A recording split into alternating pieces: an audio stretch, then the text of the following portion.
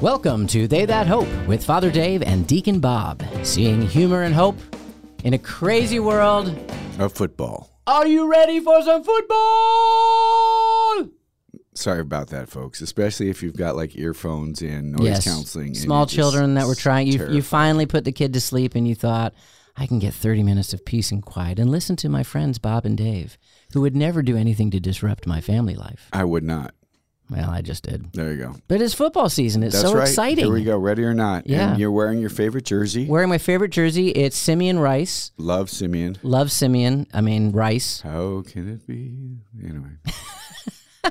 Was that from Jesus Christ Superstar? The Song of Simeon. Michael Card. Oh, there you go.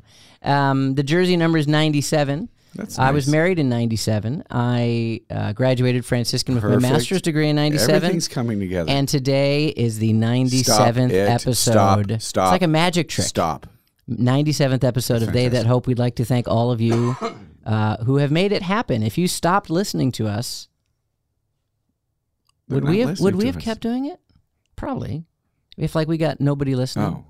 We'd just do what we do, except it'd be over a beer. That's right. We'd still have these conversations. Not that that's never happened. So yes, but we're really grateful for 97 episodes. Do we know what we're doing on our 100th? We had a lot of ideas, and I'm guaranteeing you we're not going to do any of them. They all require preparation and work, which has not been our charism here at They That Hope. Yeah. But because we're always looking forward. That's what hope does. That's right. That's right. We're not looking back. No, we're not. We're just going forward. Yep, because. So maybe for the 100th episode, you and I will do a duet of some sort. Ebony and... Hey, how did your team do yesterday? I think it would just be Ivory and Ivory. Okay, you're right. We could do To All the Girls I Loved before. Okay.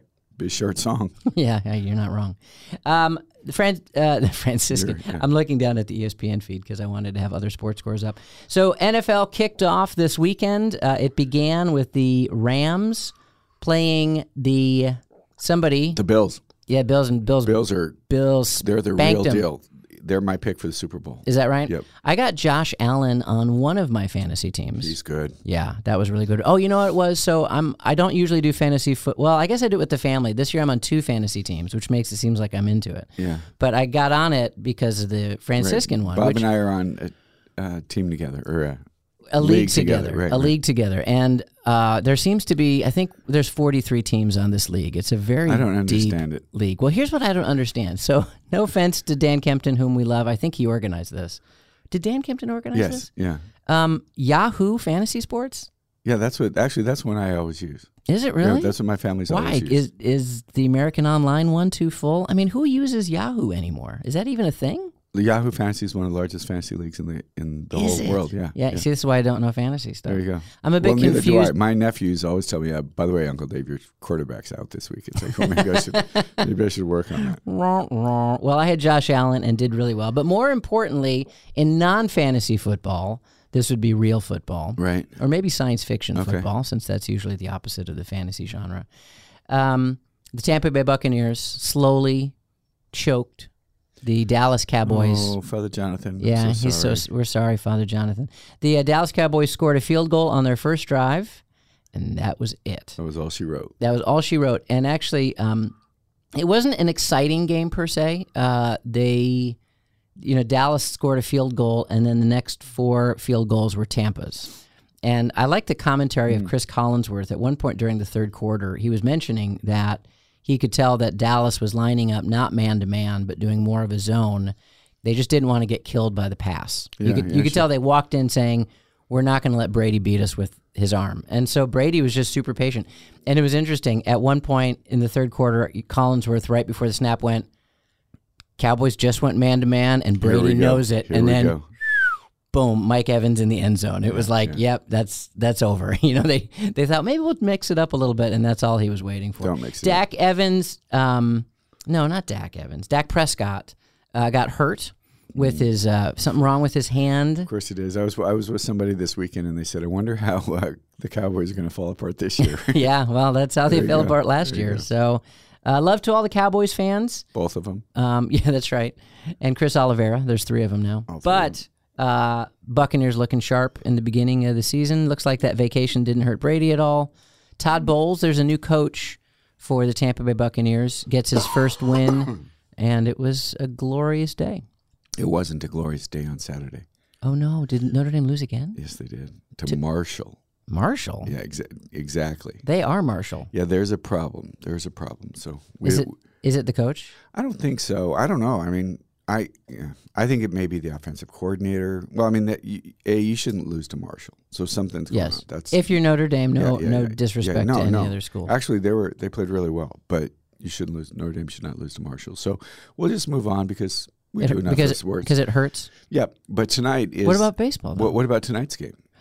Tonight, there are two teams that are playing each other in my the Broncos NFL. Okay. And the Seahawks, which is actually great because Russell Wilson left from the Seahawks. Yeah. So what's your call? What's going to happen? Denver's going to win by 17. Okay. Well, those of you listening right now can look back and see if that actually occurred. Yeah, you can see. But the thing is first off, it's interesting, obviously, because he left Seattle. He left Seattle, and he went to another West Coast AFC, team. Right. That's an interesting move. I like him. I mean, I like Russell Wilson. I was just in Denver, so that was a lot of fun being in Denver and seeing all the kind of excitement for the game. So it was great. So with that being said, the other big thing was the U.S. Open, and it was funny because being out in Denver, I'd get back in the evenings and I would watch some tennis, like around 10:30 at night. So I watched more tennis this year than I did. But this kid that won the U.S. Open, 19 years old. What's his name? Spain. Do you remember?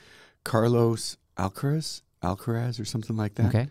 I mean, Carlos Acutis? It might have been. He came back from the dead. He did. Number one player. Now he's going to get to be a saint. That's it. Number one player in the world, 19 years old, just a beast. Wow. Just a beast, yeah. So that was fun. Nice. Yeah. Is the women's one finished as well? Yeah, but I don't remember the woman who won.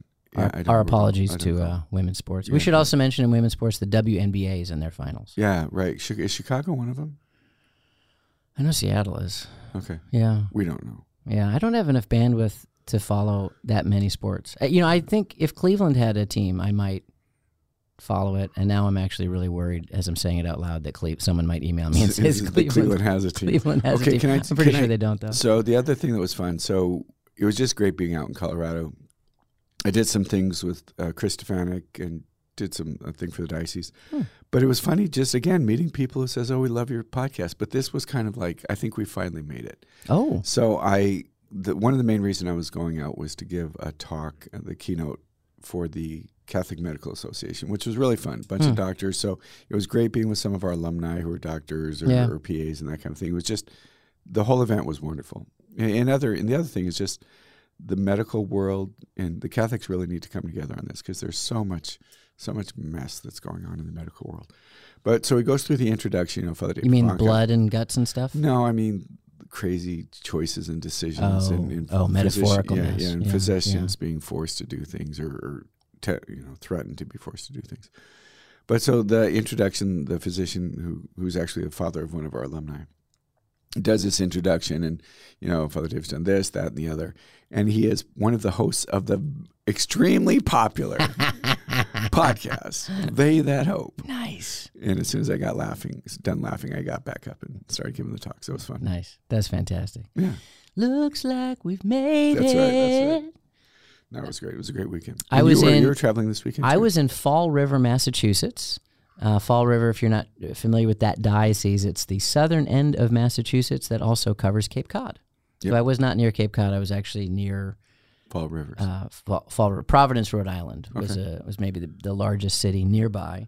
And they, with an alum, Oscar Rivera, who speaks at our youth conferences and is just an amazing young man who now is a director of youth ministry for that diocese.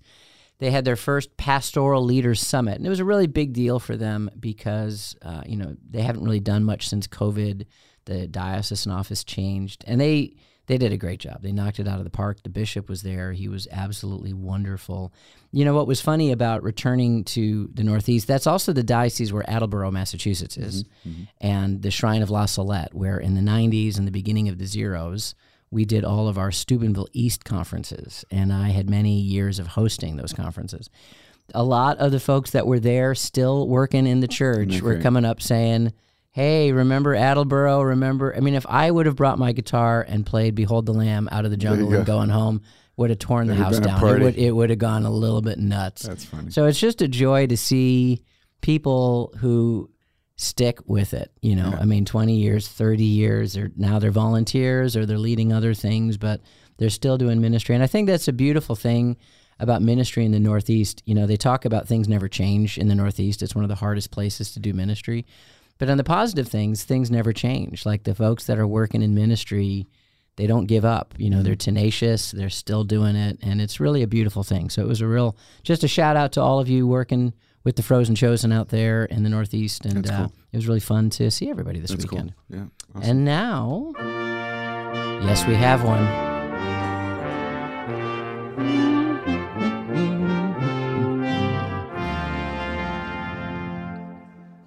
Next month, Franciscan University will host a very important conference on campus, October 7th through 8th. Fight for that one parking space, everybody. It's called Restoring a Nation, the Common Good in the American Tradition, and it brings together leading scholars, elected officials, journalists, and students who recognize that America's liberal agenda has failed our nation and its people. Speakers include the noted political analyst and conference organizer Sohrab Ahmari, Franciscan University theology professor Dr. Scott Hahn, who's that guy? Adrian Vermeulen of Harvard Law School, sorry Adrian if I mispronounced your name, R.R. Reno, editor of First Things, Chad Pecknold of Catholic University of America, and many more. For the conference schedule and to register for the Restoring a Nation Conference, go to franciscan.edu/restoring-a-nation. Again, that's franciscan.edu/restoring-a-nation. God bless Franciscan University. God bless America. God bless our queen. Oh, yeah. Should we talk about that? Yeah. Do you want to say anything about this conference? Or are you going to get to be there, or are you on the road? I'm on the road. I think I'm there for just a little bit part of it. But, I mean, it's fantastic. It's dealing with so many of the major issues that are going on in the world right now. It's interesting. We had talked about just briefly about this, that they're having this conference in the middle of this cancel culture that we have. And it was funny. I just saw recently Dave Van Vickle was supposed to give a talk, but I think he got sick or something like that. Okay. So there was this picture, and it just said canceled over it. So that was funny. But I gave the talk to the parents and the teens, the students at the beginning of the school year, and that was one of the things I was talking about, this idea of being canceled. But I found myself reflecting on being canceled. Now I don't have Netflix or anything like that, but I was thinking, how do you get canceled? And what really came to me was that you can only be canceled if you've subscribed to something. And I just talked a little bit about that I don't subscribe to the most of. Somebody had asked me, was I afraid of being canceled? You know, most of what's going on right now, I just don't subscribe to it. I don't subscribe to the whole, the movements that are the activists about the transgendered issues and the whole life issues, those kinds of things. So if you don't subscribe to that, if it's not something that you believe that you hold to, then let's not be that worried about being canceled. Yeah. You know, so this particular conference is going to be dealing with some of those issues. Right. So should we go? Are you? No, and you're not full disclosure, he just uses my passwords for my streaming services. That's true. Although we got rid of cable, so I think we got some of those. Yeah, of the streaming services. One of them. You even made your own profile picture on the Disney Plus one day. I did, but one of them it came up one time that said, your credit card's about to expire. I said, should I let Bob know? I said, I'll just let him take care of that. Just keep buying stuff. It's fine. Yeah. It's fine. I've never bought anything. I know you haven't. Yeah. I mean, I don't know. I've got 7 kids. Okay, Who knows so what they're doing? The Queen. Yeah, the Queen. That was sad. She in a happy way. I mean, she was what, 90? Something. She's been alive. No, she's been reigning for 30%, which is almost a third of our country's history. Oh, my goodness. Isn't that kind of crazy to think of it? That's absolutely nuts. I mean, just think of what she saw. Well, and I think that's it. You know, it's because you can have a lot of varied opinions about her and about royalty in general, but when you think of a witness to history. Oh, my goodness. I mean, her first prime minister was Winston Churchill. Yeah, unbelievable. And, her story's interesting. I don't know if you know this. Some might, if you watch the Netflix show The Crown. Which I don't. Yeah, you should. It's actually really I've interesting. Heard it is, yeah.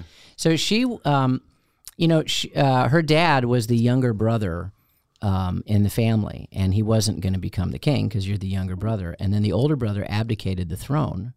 Because married a divorced woman. Yeah, right? married a Which divorced is woman. interesting. And there was also some shady things, like they found later he had some connections to Hitler and Germany and some things that, probably was good that he abdicated the throne at that point.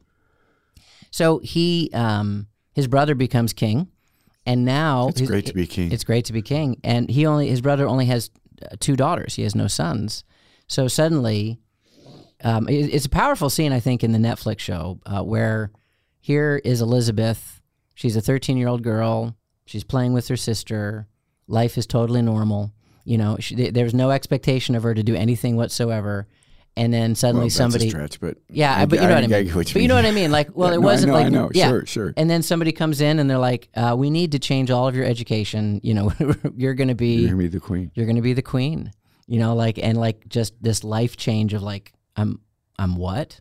And how I think the show really, I mean, again, it's a fictional show, but I'm confident at least that spirit of it, of like, your life is not your own anymore. No, it's funny. I was talking with my mom last night, and she was referencing that. My mom certainly is not watching the Crown, so I think that's some accuracy in that. Yeah, it's just such an interesting. Now you've been to London a lot. I got my PhD. I got my PhD in England, so maybe for about 5 or 6 years, I was going over to England twice a year. Yeah. Very regularly. Love England, love London, and you can't. And she's Did you ever see the Queen? I did actually with my daughter Maria. Oh wait, that's right. You posted on it. Yeah. Right, It was really cool. We got to line up, and there she was in her little horse and carriage moving by, and it was just cool. My daughter was really excited, obviously, but I was as well. Just again, a witness to history, a person. You can have a lot of different opinions about the royals, and in the United States, we certainly rejected royalty as part of our foundation. Really, it's just so strange. I mean, I watched King Charles now, his address, and it's just so King different. Charles is like 75 years old. You talk about a guy waiting. Yeah, right. I mean, like as a little boy, he's told you're going to be the next king. Yay! In 75 years. That's right, what? Right. I mean, he's like almost like, now I get it. I'm 75. That's right. What insane country would elect somebody at 75 years old? No, anyway, there's a little commentary there that we won't get into. No, it was I've been to London a couple of times, but never got to see the Queen, which is kind of surprising. Yeah. But I'm going to Europe, so I leave on Saturday. Well, I'm going over for the Passion Play, the Oberammergau Passion Play, and then we're going to go over to Budapest and to Prague and to Bratislava. So, but I may just stop by the funeral while I'm over there. Yeah, why not? Why not? It's probably not going to be a lot of people. You probably should. Yeah. Just to make them feel better. University. Yeah, represent Franciscan Catholicism. Right. She was the head of the Church of England. She was. This would be a very ecumenical bridge building. Yeah, you're right. I'm going to look into that. Yeah. I'm looking into that. Yeah, check that out. But we out. do need to figure out how we're going to do podcasts while I'm away. So we don't need to do that this minute, but it is something we should probably over the internet talk about. So. All righty. Was there something else we're supposed to talk about? I mean, not that we have a plan. Let me check. Are you feeling okay? No, I'm not actually. You might notice that normally Father Dave's dulcet voice is a little bit dimmed this morning. Queen, death, travel, cancel, subscribe, intro, podcast. Oh, how do you like that thing? You got like a little remarkable thing. I do. Yeah, I like it a lot actually. Does it work? I mean, what do you mean? Does it work? Well, I don't know. I mean, is it as effective as one would hope it would be? I've seen it on Instagram. I've liked it very, very much. But one of the things that I guess this is our next plug. Really high tech people may not like it because you can't go online with it. Okay. So it's kind of. But that's simple. nice because it's not going to distract you. And that's exactly one of their selling points. It's really simple. I take notes all the time. And I've got notebooks everywhere. And one of the guys that's on my council said, "Why don't you get one of these things?" And it's been really great. So yes, they work fine. It saves your handwriting. Does it translate it into translate English? It to text, but trust me, like when you can push this button into text, and it's like you got to be kidding me. It's just what I said. That's not at all what I said. It's hieroglyphics or whatever. Oh, there you go. That is right. All right. We are now looking into our continual journey into the letter of the Philippians. And we are picking up where we last left off. Or Ephesians, Or Galatians. We are going to do chapter 2, verses 12 through chapter 3, verse 1. It's a little odd break, but it's the way it is. So then, my beloved, obedient as you have always been, not only when I am present, but all the more now when I am absent, work out your salvation with fear and trembling. For God is the one who, for his good purpose, works in you both desire and to work both to desire and to work. Do everything without grumbling or questioning, that you may be blameless and innocent, children of God without blemish in the midst of a crooked and perverse generation, among whom you shine like lights in the world, as you hold on to the word of life, so that my boast for the day of Christ may be that I did not run in vain or labor in vain. But even if I am poured out as a libation upon the sacrificial service of your faith, I rejoice and share my joy with all of you. In the same way, you should rejoice and share your joy with me. I hope in the Lord Jesus to send Timothy to you soon, that I too may be heartened by my hearing news of you. For I have no one comparable to him for genuine interest in whatever concerns you, for they all seek their own interests, not those of Jesus Christ.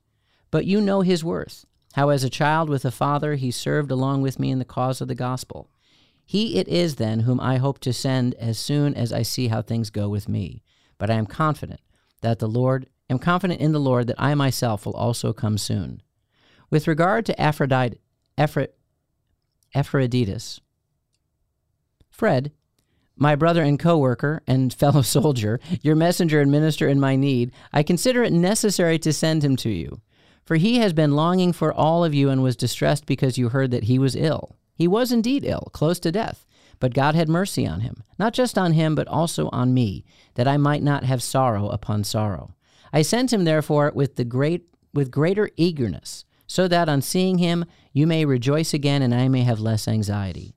Welcome him then in the Lord with all joy, and hold such people in esteem, because for the sake of the work of Christ he came close to death, risking his life to make up for those services to me that you could not perform. Finally, my brothers, rejoice in the Lord.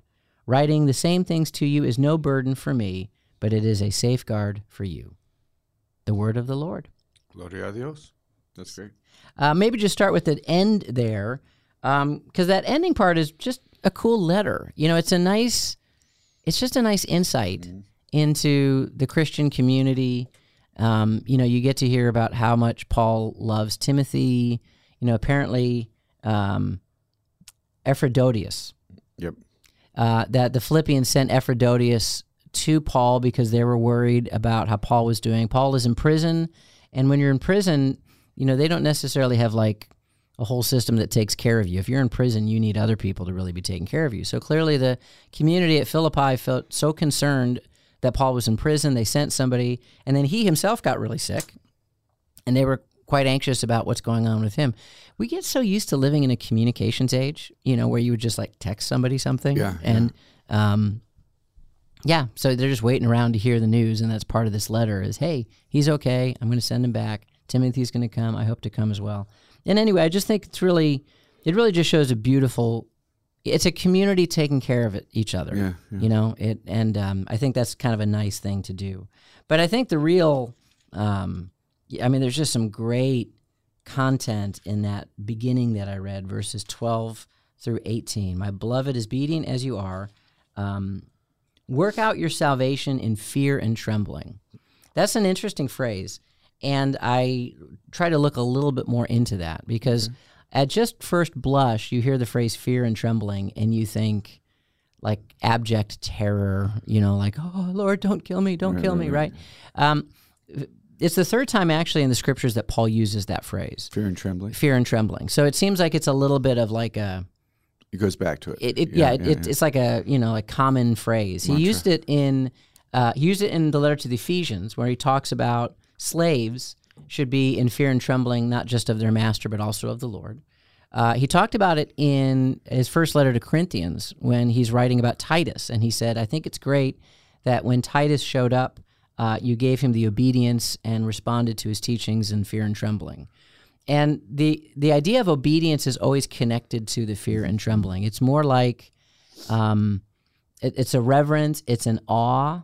It's not terror. I think that's probably the biggest thing to communicate. Right. Sometimes people hear, work out your salvation in fear and trembling, and they go, oh, I should really like freak out before the Lord. But, you know, when I went to the NBA All-Star game and I took my daughter Eliana to it, and we got to meet one of the Cavs players, Evan Mobley, she was in fear and trembling. I mean, it was just cute. You know, she was like, oh, I can't believe that I'm meeting an NBA player and a Cavs player. And I thought to myself, as she was like her reaction was like fear and trembling. I thought, oh, that's the kind of way that we should be coming to the Lord. Yeah, the thing that I like about it is, and this is obviously the question, have we been saved? I mean, Paul is saying, work it out. You know, that the merits of Christ, that's what saves us, but we need to work with that. We need to cooperate that.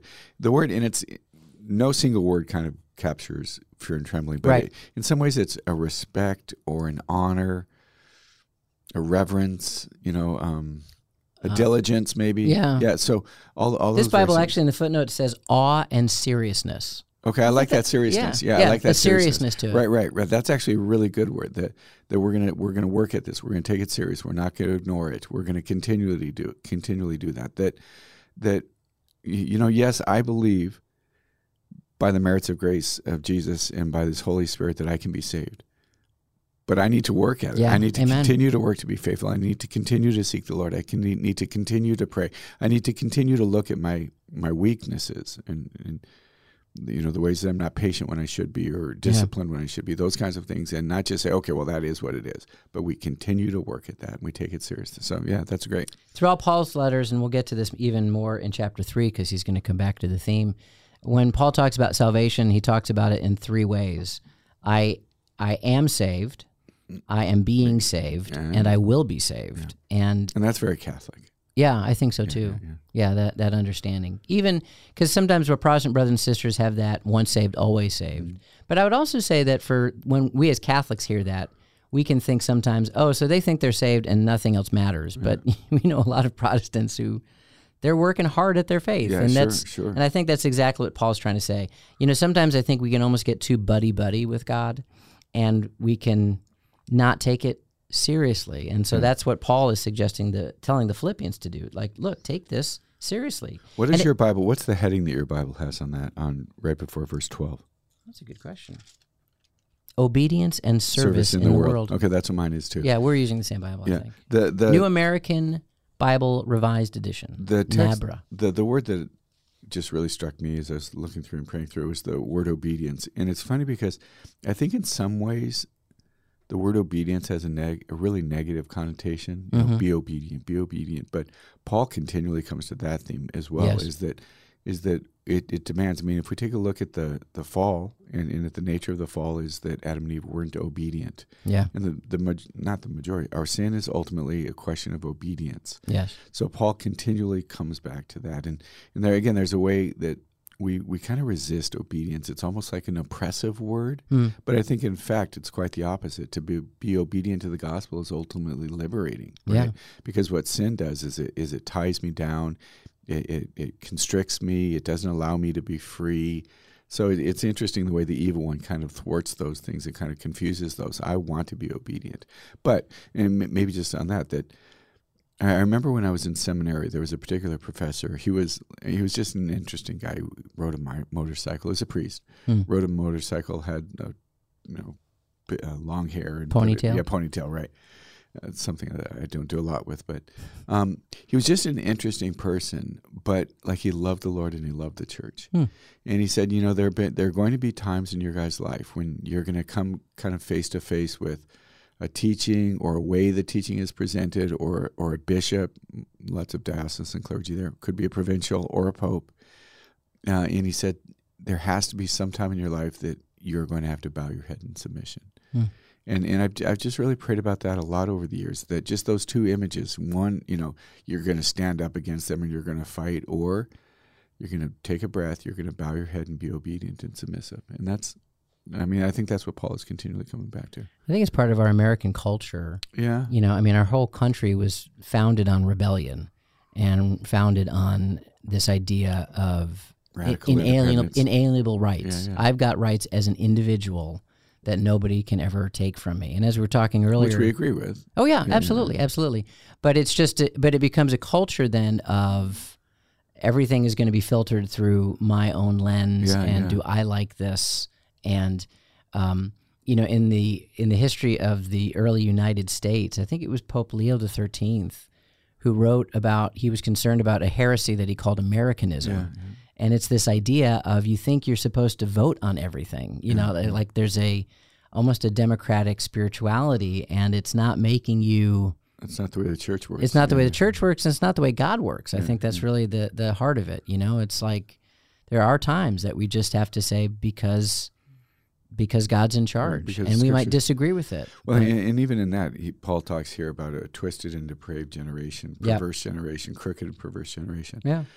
It's always been that way. Yeah. We look around and we say, things are so messed up, and are they more messed up? Who's to judge? Just messed up differently. Yeah, exactly. But it's a perverse and twisted generation, and it's always been that way. Yeah, same circus, different perverse and twisted clowns. That's how it works. Great. For God is the one who, for his good purpose, works in you both to desire and to work. And that follows that fear and trembling statement, and I think that's important. He's trying to say, yes, you're working out your salvation in the reverence and the awe and the seriousness, but the reason you're doing it is because God's at work in you. And I love that line. I fumbled it when I first read it, but it's God who, for his good purpose, works in you both to desire, to want holiness, and to work for holiness. That's good. And it needs to be more than just, I wish I was holy. Right. We can all sit around wishing we were holy, but it's actually through God's grace and the power of God in us, allowing us to be something we couldn't be on our own because of the twisted and depraved world in which we live, which is holiness. And that's the goal of it. And he goes on to say, do everything without grumbling or questioning, that you may be blameless and innocent, children of God without blemish in the midst of a crooked and perverse generation. And that grumbling and questioning really, for any Jewish reader, would hearken back to the time of Moses.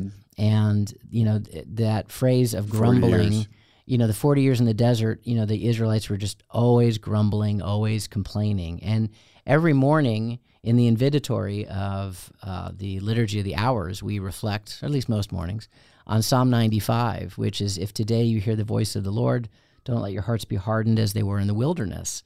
And so, every morning we wake up and it's like, God's like, look, I spent so much time with those people, a whole generation. I was feeding them. I was giving them water from a rock. They were still complaining and murmuring and grumbling. And so here Paul is saying, in the light of the Spirit of God working in us, do everything without the grumbling or the questioning. That's that obedience thing, that we may shine like lights in the world as we hold fast to the word of life. I like that image of shining forth. Say it again. Sure. Among whom you shine like lights in the world. Lights and light in the world, right. Yeah. So when we think of what's going on in the world, the faithful Christian, the faithful Catholic, the one who is not grumbling, who does it with joy. The end of this particular chapter talks about joy. That's a light that we so desperately need right now. Amen. Right? Everybody jumps on. Everybody's so quick to jump on when things are wrong or something's not going right or they didn't like this or that. But to be able to do that without complaining, and that's great. Well, and Paul had it together. Yeah, Paul had it together. Well, and I would like to highlight actually one of the reasons why we even do this podcast, and something that we've always, I think it's just part of our personalities in general, but that there are other voices out there, and it is grumbling and complaining. Sure, it's really easy to get negative. It's really easy to be cynical. It is a crooked and perverse generation. Wrong. Right. Yeah, we're not denying that. Yeah, it's absolutely, and neither is Paul. He's saying, look, yes, it's absolutely messed up, but if you really want to shine, don't complain about it. Don't grumble about it. That doesn't mean don't do things about it. It's not trying to, spin the other extreme. It's also not to call it out, because Paul spends a lot of time calling it out. He calls a lot of it out, but he's doing something about it. Yeah, again, it goes back to that actively working and doing it all in this spirit of fear and trembling, of awe, of reverence, of seriousness, and relying that it's God's work. Jesus said, you are lights to the world. We see this echoed in what Paul is saying, that you would be lights in the world as you hold on to the word of life. And I think that's the heart of it. What's the anchor in a perverse, generation? What's the anchor in a crazy storm of this world? We hold on to God's word.